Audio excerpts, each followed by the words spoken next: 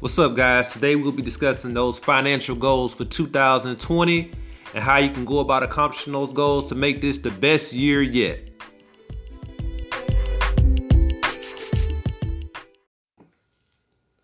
What's up, guys? Welcome to the very first episode of Common Sense Conversations with David.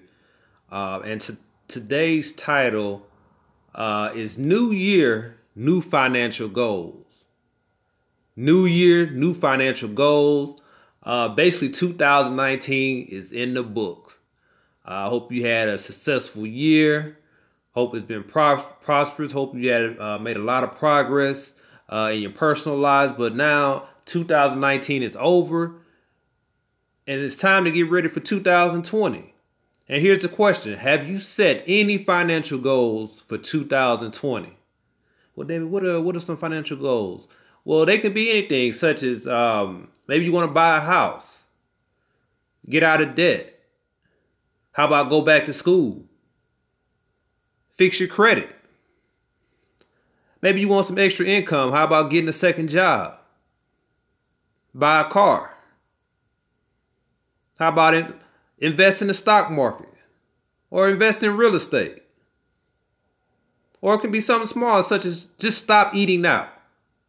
All these can be considered financial goals, and they all require a sense of some type of financial responsibility. So to make some of these things happen, first thing you need to do is you need to put a plan together. Set a budget. Write it down. I think that's the most important thing that we don't do when we set our goals is to write it down. Once we write it down, execute and stay focused. And here's a tip: don't be afraid to say no in 2020. That's one important thing I learned in 2019. I had to learn to say no. Family, friends, gatherings. Hey, sometimes you just got to say no, and it's okay. It's okay to tell somebody no.